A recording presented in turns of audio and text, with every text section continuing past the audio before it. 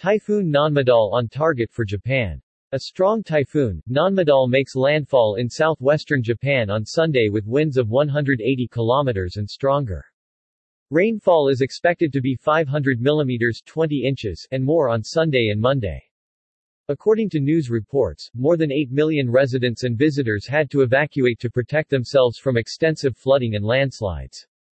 The typhoon made landfall near the city of Kagoshima, on the southern tip of Kyushu, on Sunday morning. Kyushu is the southernmost of the 4 Japanese islands. More than 13 million people live in the region.